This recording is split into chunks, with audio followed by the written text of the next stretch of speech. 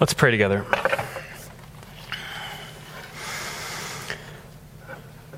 Father in heaven, we come to your word now, and we ask that whatever state of mind, whatever things are filling our minds at the moment, that you would draw us in to your word, that your word would reveal and make things clear that perhaps weren't clear to us before, that you would help us to understand your ways, your grace, what you call us to. Would you help us to see Jesus and your glory, and would you draw us to trust him by the work of your Spirit in us? We need your help, and we ask that you would do this in Christ's name. Amen.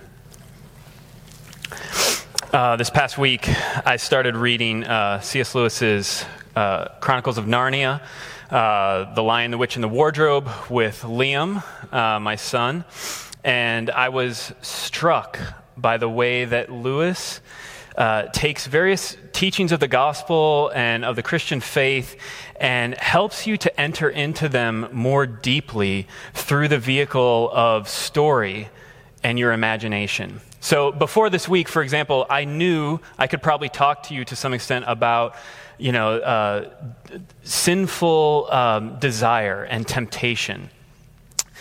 But it's quite another thing when you read the chapter in Narnia where Edmund, who is one of these 4 children that ends up in this magical land of Narnia, is sitting with the witch in her sled, and she asks him, "Son of Adam, are you hungry?" And he says, "Yes, your majesty, Turkish delight." And then she makes the Turkish delight, and he begins eating it. And Lewis tells us that as he eats the rich food, he feels more and more comfortable in her presence. And he eats it, and he wants more and more of it. And Lewis says he would have eaten Turkish delight until it killed him. And then he talks about how after eating, he had this terrible stomach ache, and he felt sick, but he wanted more. Right? Like, reading that chapter brought me into a deeper understanding of sin and desire and temptation. And even what I just gave you was a poor substitute in a sense for actually going and reading the chapter yourself and taking in every detail that Lewis gives us. Kevin Van Hooser, a professor at Trinity Evangelical Divinity School just north of us in Deerfield, gave a talk on C.S. Lewis and imagination a few years ago. And on the importance of story and imagination, listen to what he says. "We taste the truth when we indwell story, or when story indwells us. C.S. Lewis wrote stories not so readers could escape, but so that they could experience reality."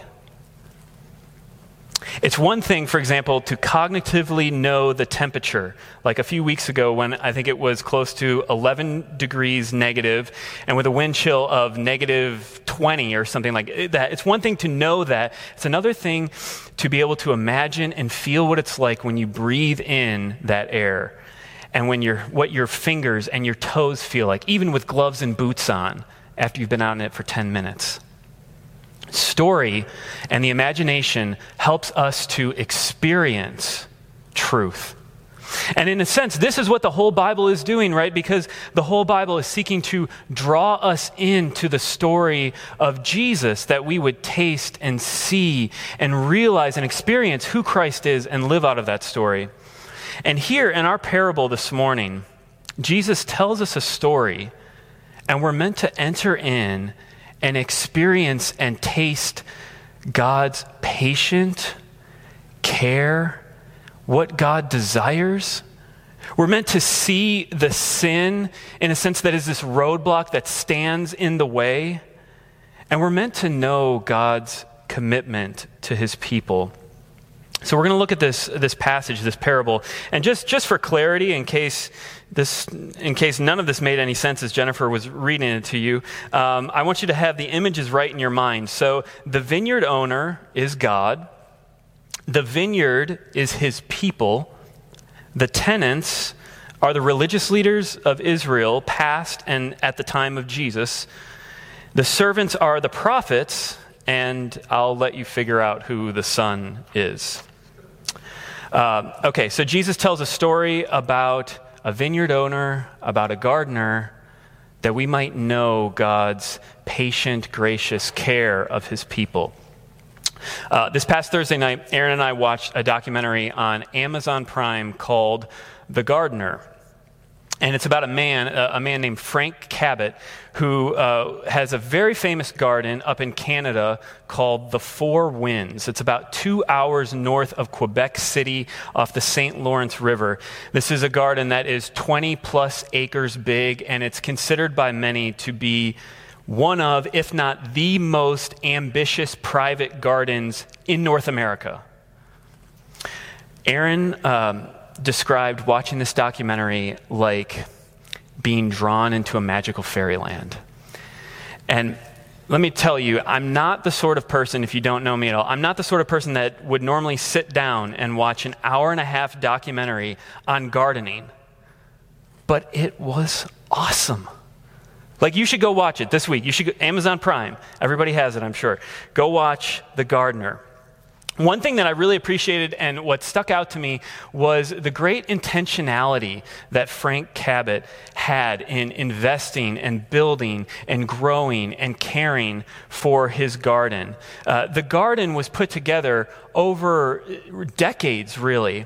And as the documentary does this great job of showing you the various influences from where Frank got the ideas to do various parts of the garden, how he went into building it, even in a sense, what he wanted you to feel when you were walking through this garden.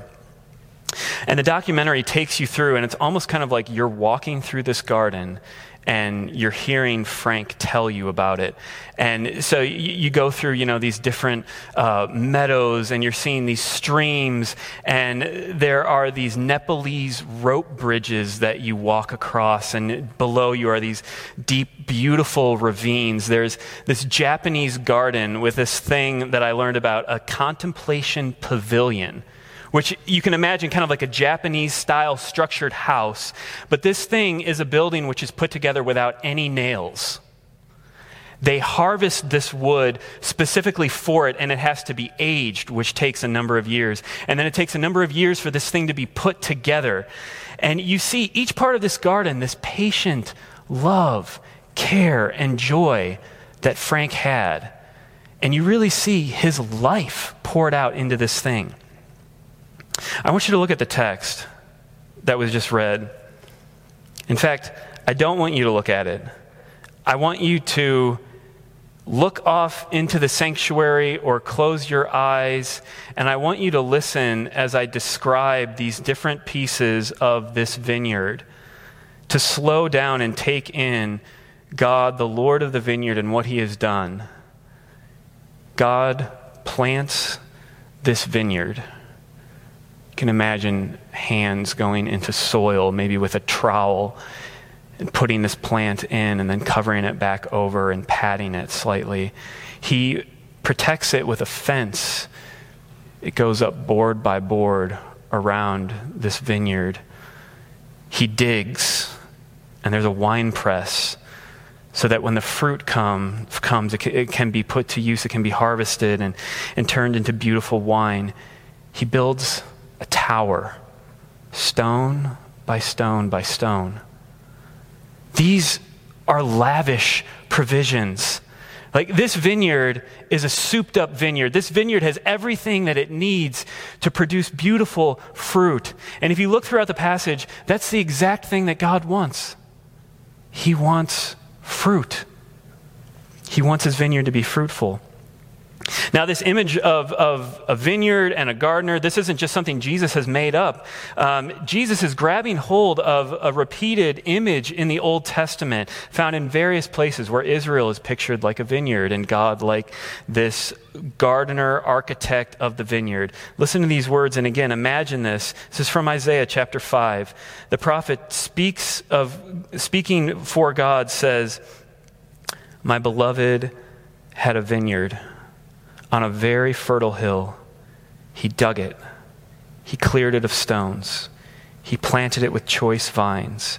He built a watchtower in the midst of it. He hewed out a wine vat in it. He looked for it to yield grapes, but it yielded wild grapes. Right? The imagery, whether it's Isaiah, whether it's Jesus' parable,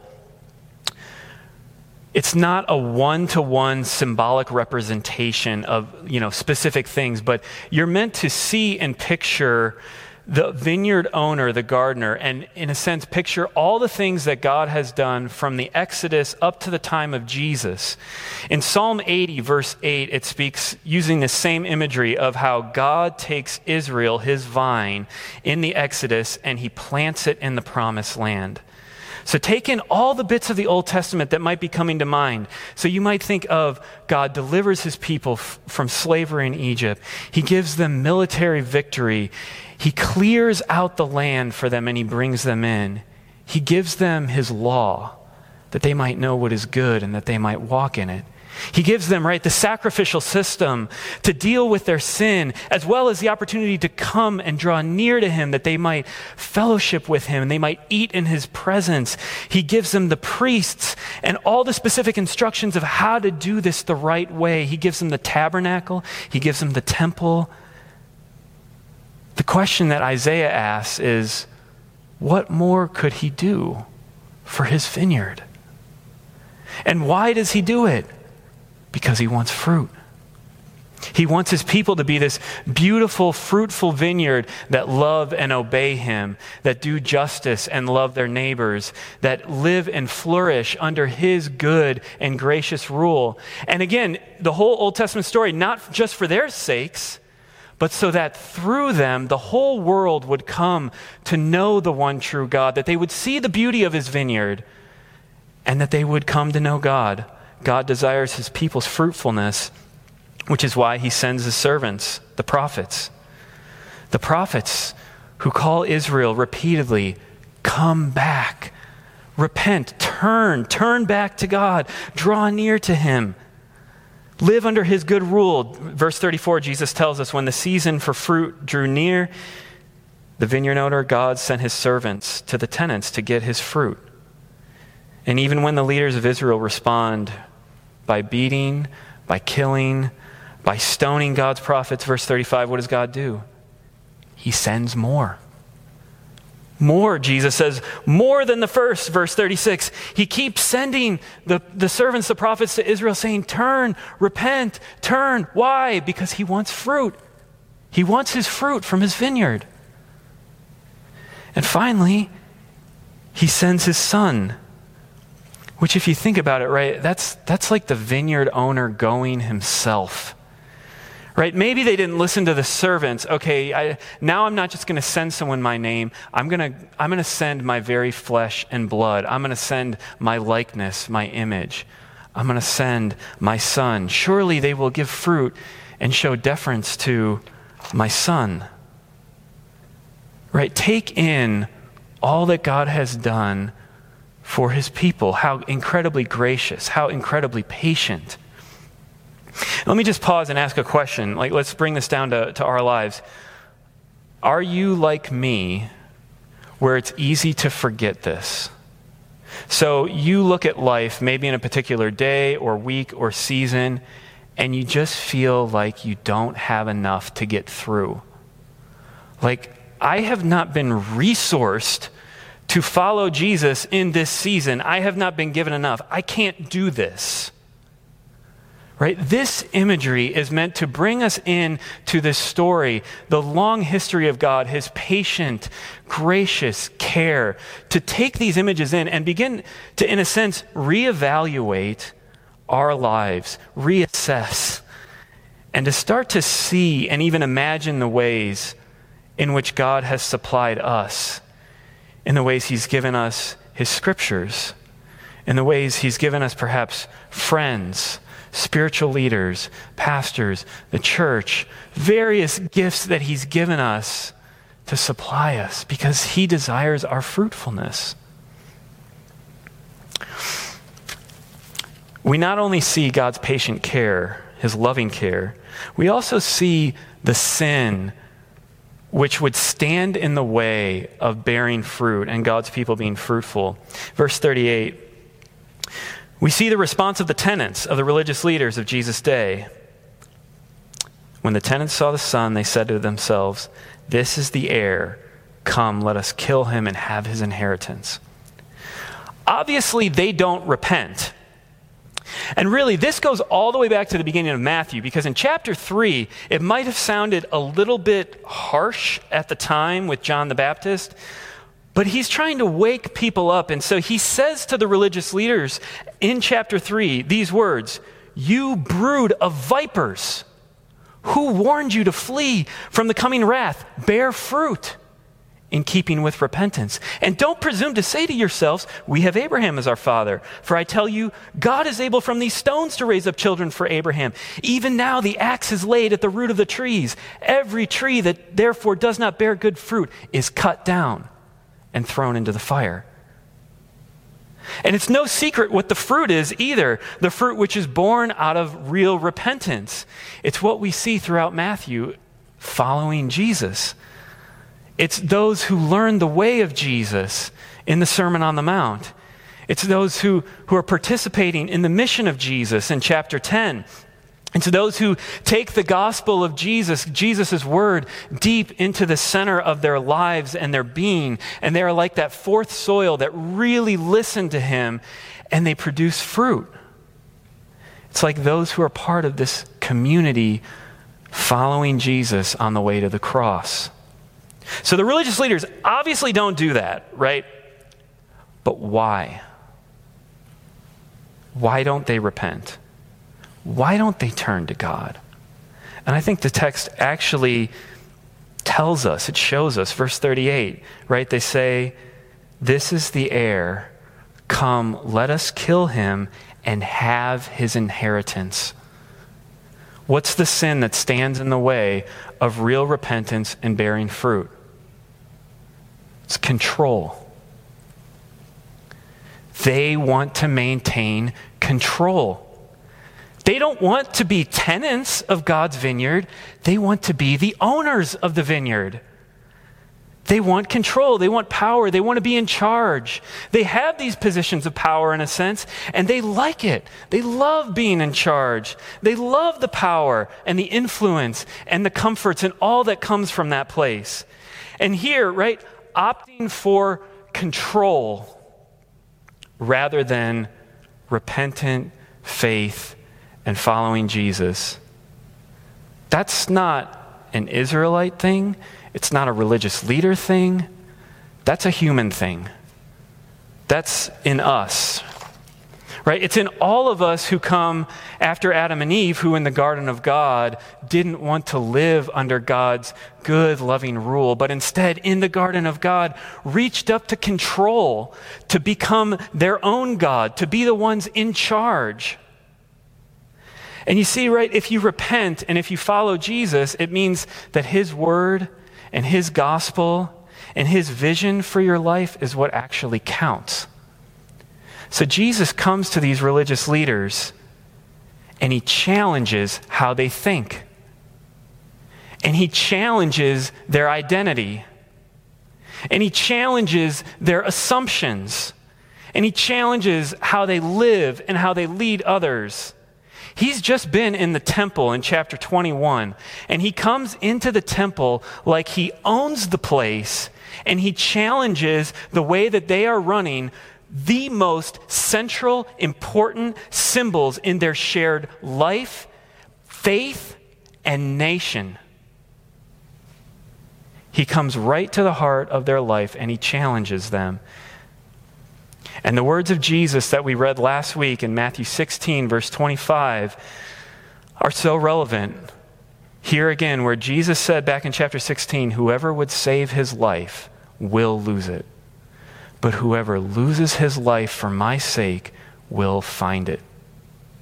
That's the decision before them and before us even. We opt for control. If we opt for trying to save our lives, we'll lose it, or we can turn in repentant faith and give control to Jesus and thereby find life. And the stakes couldn't be higher, right? Because Jesus asks his listeners to this parable. He's drawn the crowd, and whoever is responding in verse 40, he's drawn them into the story, and he says, what do you think the vineyard owner is going to do? with those who refused to give control, who refused to give fruit. What's he going to do? And they say, he's going to put those wretches to a miserable death. And Jesus says later in the passage, anyone who stumbles over him is going to be broken to pieces and crushed. This is a severe, severe warning, but it's one that we have to hear, because as they seek to protect and preserve their life, as they try to hold on to their control and their positions of power and influence, they are going to lose it. And this is a loss that's not just going to affect them, but it's going to affect all who are following them and who are following their teaching. Because Jesus is going to say in chapter 23, which we looked at a few weeks ago, he's going to come to Jerusalem and he's going to weep over what is coming. And it's a historical reality. Because in AD 70, Rome is going to come and it's going to sack Jerusalem and it's going to destroy the temple. And I think this is a warning for us, not only individually, but I would say corporately also. The way that we do life together in the church, in this church, and I would say in the wider American church, the way leaders lead, is it according to the way of Jesus? Is it according to the way of the cross? Is it according to repentance and learning from Jesus? Or is it about control? Do we live as tenants, stewards of the vineyard, or do we seek to be the owners? If you lead in a spiritual capacity in any sense, in this church, or, when we had Sunday school, you taught a Sunday school class, or, you're a community group leader, or, with your kids, or with your spouse or your family, how do you relate to the people you lead? Do you lead like a tenant? Like a steward? It's not yours. Or do you lead like you have control? Is it about control? Do we, in this church, in the broader church, do we follow leaders and do we support leadership that is tenant leadership, cross-shaped leadership? Or do we go after leaders that are really about control? Because something in us feels like, they always just say it how it is. And they're going to keep me safe. And they're going to protect me. And they're going to protect my way of life. In every culture, in every time, the way of Jesus is always hard and it's always threatening, because while in reality we have such little control over anything in our lives, it's so nice to believe in the illusion of our control. Rather than turn to Jesus, receive his word, and follow him. But here's the good news, and it is really good news. God will have a fruitful vineyard. And that's what you see this passage where it ends. God is absolutely committed to his people's fruitfulness. So rejection cannot stop it. And death cannot stop it. And all we have to do is look at Jesus who's going to be thrown out of the vineyard, who's going to be killed. And Jesus says in verse 42, have you not read the scriptures? And then he quotes from Psalm 118, the stone that the builders rejected has become the cornerstone. This was the Lord's doing, and it was marvelous in our eyes. Though the leaders, the builders, are going to condemn the Son and they're going to reject him, in the death and resurrection of the Son, this event, this becomes the cornerstone, the primary stone laid in God's work in history, from which all other stones in God's building find its place and its function. This is what everything is going to be built on. And this reversal, the psalmist and Jesus in this passage, this reversal of taking the death and the humiliation and the rejection of Jesus and making it the central and most crucial piece of God's action in history, only the Lord could do such a thing, and this is marvelous. Do you see how utterly committed God is to the fruitfulness of his vineyard, of his people?